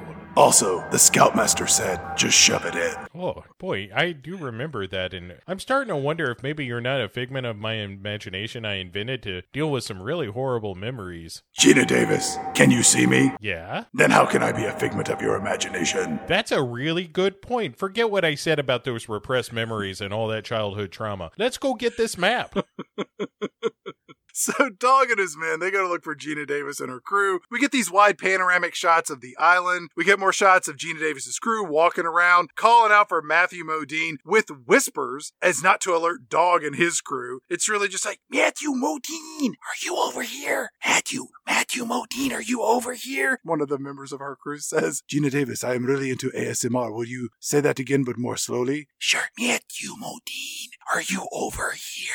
Hold on, I'm gonna take my fingers and scrape them around your neck, all right? Can you hear that there? That's what I'm talking about, all right? Matthew Modine, are you around here? Why, Gina Davis, I'm stuck here in the dirt. Wait a second, why are you whispering like that? It's a little weird. He gave me $15 and said if I whisper and say shit about his feet or something. Anyway, it's a long story. All right. Hey, wait, you're not in the dirt, you're in quicksand. Yes, I am. Listen, it turns out that I do have that side of the map. Oh, I knew it. Monkey, you were right. What did you say? Monkey? How about I give you the map and then you help me out of this quicksand? But you have to get me out of the quicksand first. Hold on, guys. Watch this. This is called negotiating. Hey, give me the map first, then we'll get you out of the quicksand. Huh, that's the problem with being a thief and terribly miscast in this role. It's that nobody believes you when you say anything, even lines that Just aren't give in me the the scene. goddamn map, all right? Or I'm going to stick my invisible monkey on you. Invisible monkey. All right, well, here's the map. There you All have right, it. see you later, jerk-aff. Oh. That's right, let him see. I'm not very good at my job, apparently. Look him in the eyes as he sinks. Watch him until he goes under. Yeah, the monkey said I should wait. Hold on. If he sinks, then he'll be dead. Look, that's what made you show up in the first place, monkey. The first time I took a human life, that's when you started showing up around. I don't need two monkeys hanging around here. Hey, boys, grab a stick. Don't use that big rope on your shoulder, Dr. Phil character. Get a stick and kind of casually pull him out. Make it a little more suspenseful. Not really. It's kind of bad movie making, but we'll make that work for this. Nobody's seeing this film in the first place. It can be shit. We can just phone it in. In fact, why don't we just finish up the movie with puppets? Yeah, that would have made the movie a million times better. If it were just the monkey and a bunch of puppets. Better yet, the monkey making the puppets move. Oh, a monkey puppet show would have saved this movie. Finish the movie cast with monkeys. That would be good. Cutthroat Island remake with nothing but monkeys, and then you cast Gina Davis as the invisible monkey. It's like that internet meme of like, okay, if there's only one actor and everybody else is a Muppet, would that make the movie better or worse? And in this case, a million times better. Like, by the way, actual better movie, Muppet Treasure Island. Not a great Muppet movie, way better than this as a pirate movie. I agree with that. Yeah, I know. That's a dark truth. That's the kind of thing that the Invisible Monkey will tell you, but it's real. That's right, Muppet Treasure Island is an inferior Muppet movie, but it's better than Cutthroat Island. So Gina Davis, she puts all three pieces of the map together, the cloth, the wood, her father's rotten, bloody scalp, which is now turning brown, by the way. And they realize they have to go to Flies a cliff. are just clinging to it. They're having to wave them off. A couple of beetles try to drag it away to feed their brood. Somebody cuts two eye holes and a mouth hole, puts it over their face, and like, the silence of the lambs. Yeah. Would you fuck me? I'd fuck me. They reach the edge of this cliff, and they have to rappel down to continue their pacing to find the treasure. I'm not going to get into why none of this makes any sense, because it's a useless point. Matthew Modine and Gina Davis, they rappel down, they enter into this cave on the side of this wall, and they wander around until they stumble upon the treasure, and it's gold and jewels, and it all looks incredibly fake. Chad, the thing that drives me nuts about this is that there's like this riddle of like, you have to go through the devil's teeth and down the throat of the... No, we don't. It's just right over there. Look, I can see it. The sparkles. Yeah, none of it matters. Like, the pirate riddle doesn't make any difference. It's just, like you said, it's just like, hey, is that gold I see over there? Sure enough, it is. Well, let's go ahead and get out of here then. It is so anticlimactic. It is one of those moments where during a pirate movie, you want to see pirate booby traps and stuff. Like, they knew about the Goonies, and that's a way better end of a pirate movie than this pirate movie. I 100% agree. So, yeah, it's so bad. Topside Dog and his men show up to take out Glasspool and Malcolm in the Middle's oldest brother and the quartermaster, Dr. Phil. Gina Davis, she climbs back up the rope to go topside to share the good news to her boys about how they found the treasure. And one of Dog's men just punches her in the face and knocks her out. It's a dude with a chain for a hand that is going to show up at the end of this movie, but up until this point, I don't recall him being in this movie before. Instead of a hook for a hand, he's got the same little covering, but there's a long chain, kind of like Ghost Rider. And he's the one that whipped the chain around her neck, but they never really show him and his abilities because he's kind of an old man. And I think he's also got a metal peg leg as well. Which, why do they call it a peg leg? Couldn't they call it a prosthetic? That's really what it is. Yeah, but peg leg sounds cooler. I guess so. So yeah, they find Matthew Modine climbing up with the treasure, and he asks for Gina Davis. He's like, you can have all the treasure, just make sure that Gina Davis is all right. And Dog is like, all right then, you can have her, and just throws Gina Davis over the side. I want to in detail explain what happens here. Dog pushes an adult woman off of a cliff. Down below, holding onto a rope that you would find in gym class from like the 1970s, Matthew Modine has one hand holding the rope, and he catches Gina Davis with his other arm as she falls. This is physically impossible. Yeah, it would rip his arm right off. Or it would shred his palm to just bloody raw meat, at which point he would let go and they would die. But instead, what happens is... Snatcheroo! Save the day! Matthew Modine, I'm a hero! He grabs her and he says, well, I guess that makes us full partners. And she's like, oh boy, well, I guess you did save my life. Tell you what, I don't think this whole partnership's going to last very long because we're about to jump into the rough waters below us that are just filled with rocks and waves crashing against those rocks. Sharks and barracudas. Probably some of them eels that almost ate me back there in that pirate tavern. I gotta be honest, I think I saw a couple of stingrays down there too. And those things, boy, you hit the tail. I'm not peeing on your leg. That's all I'm saying. Crocodile hunter. Didn't get killed by a crocodile. Stingray. They jump into these waters. Dog, meanwhile, and his men are like, we got the treasure. And so they start hauling it up. And then we see Reed, our author, washing his face. And Matthew Modine just washes up on the beach. Still alive against all odds. And Reed tells him, like, I'm so glad that you made it. I didn't know what you were doing on that cliff or in the water, but I guess I'm happy you survived the thing that I didn't know you were doing. Anyway, if you're looking for Gina Davis, I can take you to her and take you both to a place where Dog can't find you. Well, that sounds great, chum. I really appreciate all the help. And so, of course, he leads him right into a garrison of royal soldiers. Wait a minute, pal. This isn't what you promised. In fact, you double-crossed me. Dog is having a cigar with Ainsley. Why are they in cahoots now? Because they're both bad guys? Yeah, this was the thing that we got from earlier when he basically told Reed, like, tell Gina Davis that she can cut me in on the treasure and I'll let her go. Yeah, but why's Dog there? You don't have an answer. On paper, it's because they're both bad guys. They're both bad guys, and they are now in cahoots with one another because Ainsley is going to give Dog a pardon for all his piracy in return for half of the treasure. Your rhetoric is tautological, Bo. I've often been referred to as tautological, and sometimes just taught. So Gina Davis pulls herself up to the spiky, rocky shores of Cutthroat Island. I was wondering if she had sepsis yet from that gunshot wound in her belly. Yeah, it's starting to smell like almonds.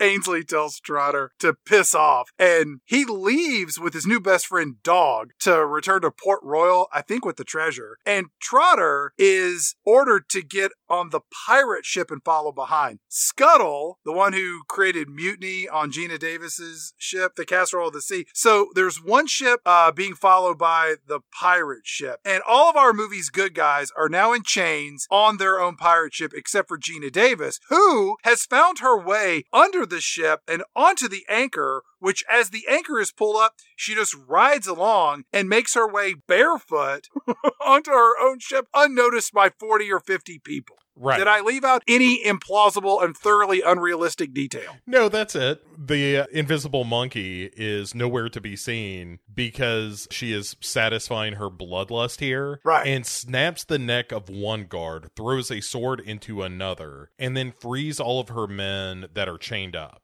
And then, with no real effort, they just take the ship over again. They just show up and they're like, okay, this is ours again. Yeah, they toss all of the British soldiers and any of the pirates that mutinied earlier into the water. And she's like, bye-bye, see you later. All right? Wouldn't want to be you, see ya. That was pretty good. And then Geena Davis goes down to the captain's quarters to find her imaginary monkey, who's apparently hiding in an imaginary box. I've been waiting for you, Geena Davis. They head off after the British ship that's in front of them. Or maybe it's a dog ship. I don't know. Geena Davis and her crew, they sneak up and they put Trotter at the helm of the ship as to not raise any suspicion. Mm-hmm. It's all so boring. This should be exciting, and none of it is. And like, very quietly, she's like, all right, then, everybody load up those cannons, because we're going to shoot at this ship in a minute. It's like watching your dad drive a pontoon boat in a wake zone. Yeah, their whole plan is they're going to kind of sneak up on the Reaper and then just open fire on it. But Ainsley notices from the Reaper, he notices, oh, look at that. Why, the other ship is coming up on our port side. And Dog is like, they are they? Why, we're going to also very quietly get ready for a fight. And that's what happens. Everybody is quietly loading their cannons. And then Dog says, I be thinking, would you mind if I hung that Matthew Modine? I know we were going to wait till we got back to land, but, just to give the boy something to do on the trip back. But hear me out. We're not going to hang him regular style. We're going to climb up to the very top of the mast, take him over, and drop him a good 60 to 70 feet. It won't be so much of a hanging as a rope-assisted decapitation. Oh, that would pop his head off like a tick. And so Matthew Modine is brought up to be hung, and Blair, the Dr. Phil, is like, Geena Davis, you might want to come over here and look through this here telescope and see what's going on that ship, because I think it's going to be something you want to know about. So she sees that they're about to hang Shaw and takes a rifle from somebody and, takes aims. And you think she's going to maybe shoot the rope. Yeah. Or shoot the guy that's going to push him off. But then Quartermaster Dr. Phil's like, look, if you want to get a job done right, you do it yourself. And he just shoots a gun and kills a British soldier. So all of this setup is for nothing, Bo. Yeah, and now the fight is on. Like, the cannons are going off, things are exploding. Matthew Modine swings from the one pirate ship to the other, and I don't understand how this happens. The physics of it do not make sense. The pendulum that's required to go from one ship to the other does not exist. So the two ships are like throwing hooks over the sides of the other ship's rails to pull them close so that they can do the hand-to-hand combat. This scene in particular feels like a knockoff mockbuster straight-to-home video movie. Like, all of the elements are here for a great pirate sequence, but it's all boring, it's difficult to follow, it's poorly edited, there are no special effects, it's just garbage. It's one of those things that, we've talked about on this show before of like, you may not have noticed, but your brain did. Right. Where the ships aren't moving in this scene. No! They were earlier, they're clearly anchored. Right. It looks dull and lifeless because there's no action to this action scene. So Geena Davis tells her first mate Glasspool, I'm going to go over to my Uncle Dog's ship there, and I'm going to blow out the bottom of it, like that time I ate Chipotle, and I blew out the bottom of my pants. Oh, yes, madam. I remember. It was a mess. I remember you drank so much rum, and as we made our way back to the ship, there was a trail of diarrhea, like gunpowder from a barrel. Yeah. I remember that other fellow tried to set it on fire, but he slipped in your diarrhea outside of Chipotle, and he fell, and some of it got into his mouth, and then he threw up, and then someone else smelled that, and they threw up. That was quite the evening, Captain. When I was taking off my pants, it was literally in tatters. I remember. You had so much to drink, Captain. I took off your pants, and not in the way that I wanted to. It was horrible. I can still close my eyes and my mouth, and the smell is still in my nose, madam. Oh, yeah. No, I can cast my mind back there, and all I need is just to think the word Chipotle, and I can smell it in my nose, but also in my mouth a little bit. I as well, Captain. Why don't you go blow up your uncle, brother, dad, husband's ship? Do what you were talking about, all right? And you know what? You know who I bet will go with you? That invisible monkey you're always talking about. Take him with you. Take him with you for companionship. Oh, that's a good idea. You're such a good first mate. Hey, do you think they got any Chipotle over there? They absolutely do. They had it catered. They brought it in. Go downstairs. 2 floors down, craft services. All go right. into the green room. See you later there, glass jar. Absolutely. Oh, God. I've got to update my resume. Oh, I need to get on Pirate LinkedIn. Matthew Modine is like sneaking below to get the treasure. On dog ship. On dog ship. I don't know how he got back over there, but anyway. He finds it all like tied up, neat and tidy in the hull of this ship. Daisy Mae, what do you say? Look at this. I've struck gold, literally. Here we go. Time for me to fill up my tiny pants pockets with as much gold as these tiny pants pockets can hold. He's trying to shoot the lock off. Meanwhile, Gina Davis is grabbing casks of gunpowder and just throwing it willy-nilly all over the place to create this fuse. And so she lights the gunpowder while the monkey's like, Yes, yes, kill them all, Gina Davis. Burn it all. Burn. I want to see it burn.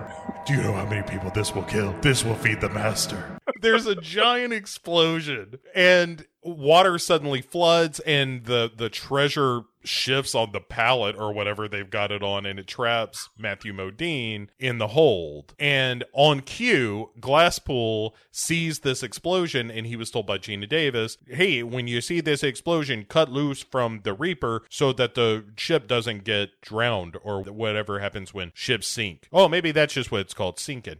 Whatever it is, I'm going to go check on that Chipotle. Gina Davis finds Matthew Modine pinned beneath the treasure. Then Dog shows up and he says, Arg, Gina Davis, you come to steal me treasure that I stole from you. Let's finish this, Gina Davis. Yeah. And then Gina Davis and Dog, they go topside and they start sword fighting, and around them are other characters that we've met in the movie, sword fighting with knives and axes and chains. Nobody cares. It is all incredibly boring. Gina Davis climbs up the mast to make the finale like more precarious as Dog gives chase. They end up at the top of the mast. They walk out on this, I guess, the pole or whatever you call it. I don't know what the hell it is. And they do more sword fighting like you would expect in a pirate movie. Then Gina Davis and Dog, they climb up to this platform high up into the air. Dog smashes Gina Davis in the face, and then he just punches her, and there's this Darth Vader moment where Dog says, Arg, Gina Davis, join me. You and me against the world. We could rule the universe together. Arg. And Gina Davis says, no way, mister. You're a real jerk. So Dog cuts a rope that sends Gina Davis dropping like a good 100 feet down to her death.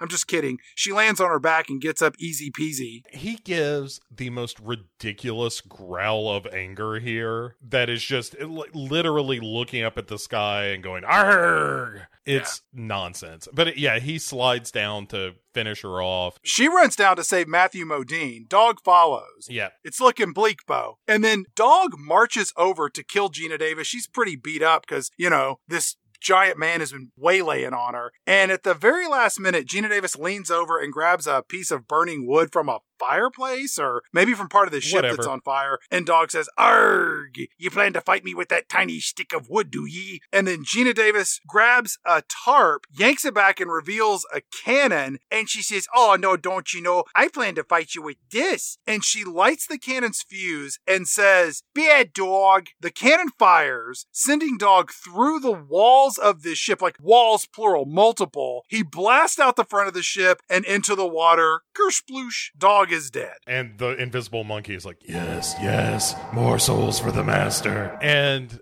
Gina Davis has to save Matthew Modine, who is drowning, by kissing him and pumping air into his mouth. I don't remember that, but if you say so. Along with more syphilis. And then she uses a lever to kind of get him free. Fire is spreading everywhere. Matthew Modine is starting to swim to freedom. Gina Davis dives down, and he tells her, look, Gina Davis, there's no time to save the treasure and us both. We've got to get out of here. It turns out she's tied a barrel to the treasure, and the crew of the Casserole of the Sea watch as Geena Davis and Matthew Modine jump, like swan dive off the back of the Reaper as it explodes behind them. And this is a pretty good practical explosion, in fairness. So at least there's something real being blown up on screen. That's all right. I agree with that. I think when they blew this up, wherever this was filmed, local people were just like, Jesus Christ, what was that? It was a real deal explosion. Yeah, it knocked out some windows somewhere, which just ballooned the budget even more. Matthew Modine is back on the ship with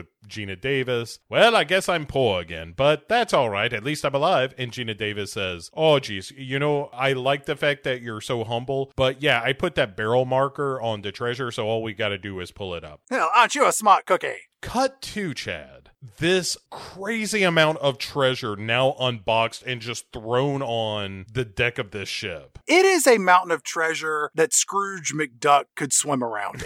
Yes. And Geena Davis is giving a big speech about, like, listen here, all you crazy pirates. Look, you got two choices. One, we can divvy all this treasure up because nobody ever... Yes! Oh, wait. Hang on. Let me give you both choices. So you can walk out of here with all of this treasure. Yes! You know what? I'm going to go with the other one. Or we can stay together like a family and we can be pirates and add to the treasure that we've got on the deck and not divvy it up right now.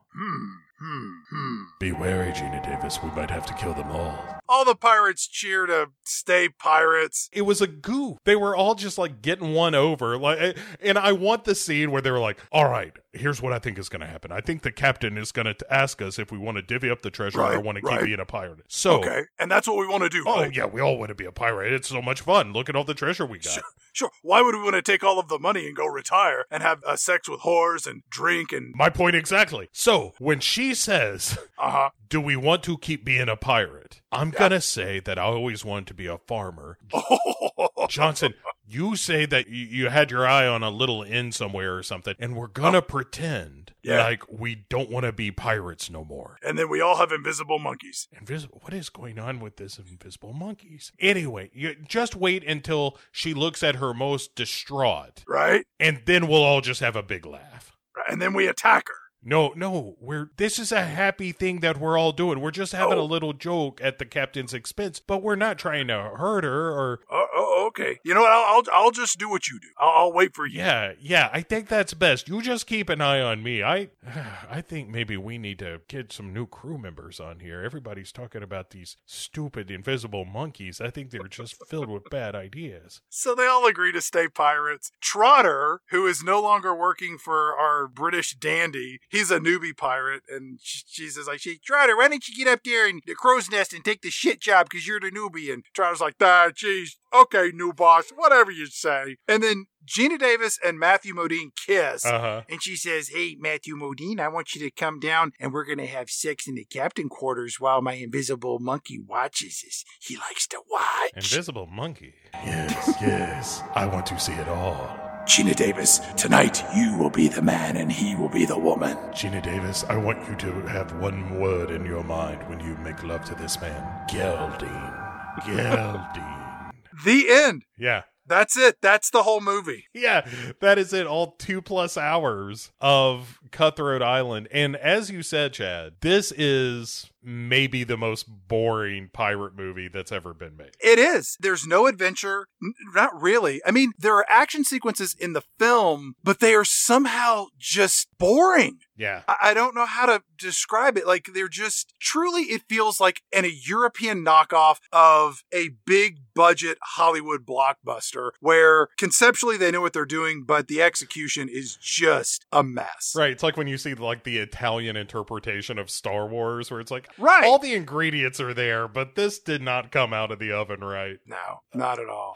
But Chad, speaking of Star Wars, it's time for Pick Six Movies to head into space. Bo, we have not done many animated movies on this podcast. No. And I think the only one that we've done was All Dogs Go to Heaven way back in season 1. We were just babies back then.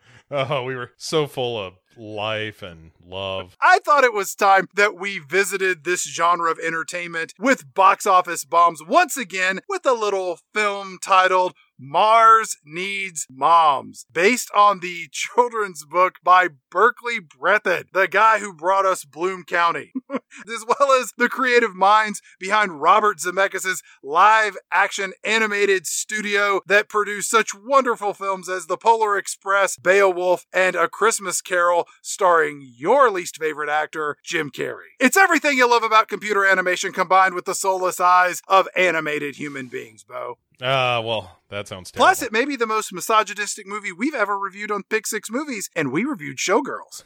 That is a bold statement. But I'm excited to put it to the test and also to never talk about Cutthroat Island again. Agreed. We have an accord. If you want to reach out to us, drop us a line. Pick6movies@gmail.com. You can find us on Facebook and some other social media. I don't know what's going on with all that. I don't really pay too much attention. Bo, any final thoughts that you have on Cutthroat Island? Bo is not here. Listeners of Pick 6 Movies, I sent you to burn. Burn! Burn! Bad monkey! Bad monkey! We'll see you in 2 weeks' time, everybody.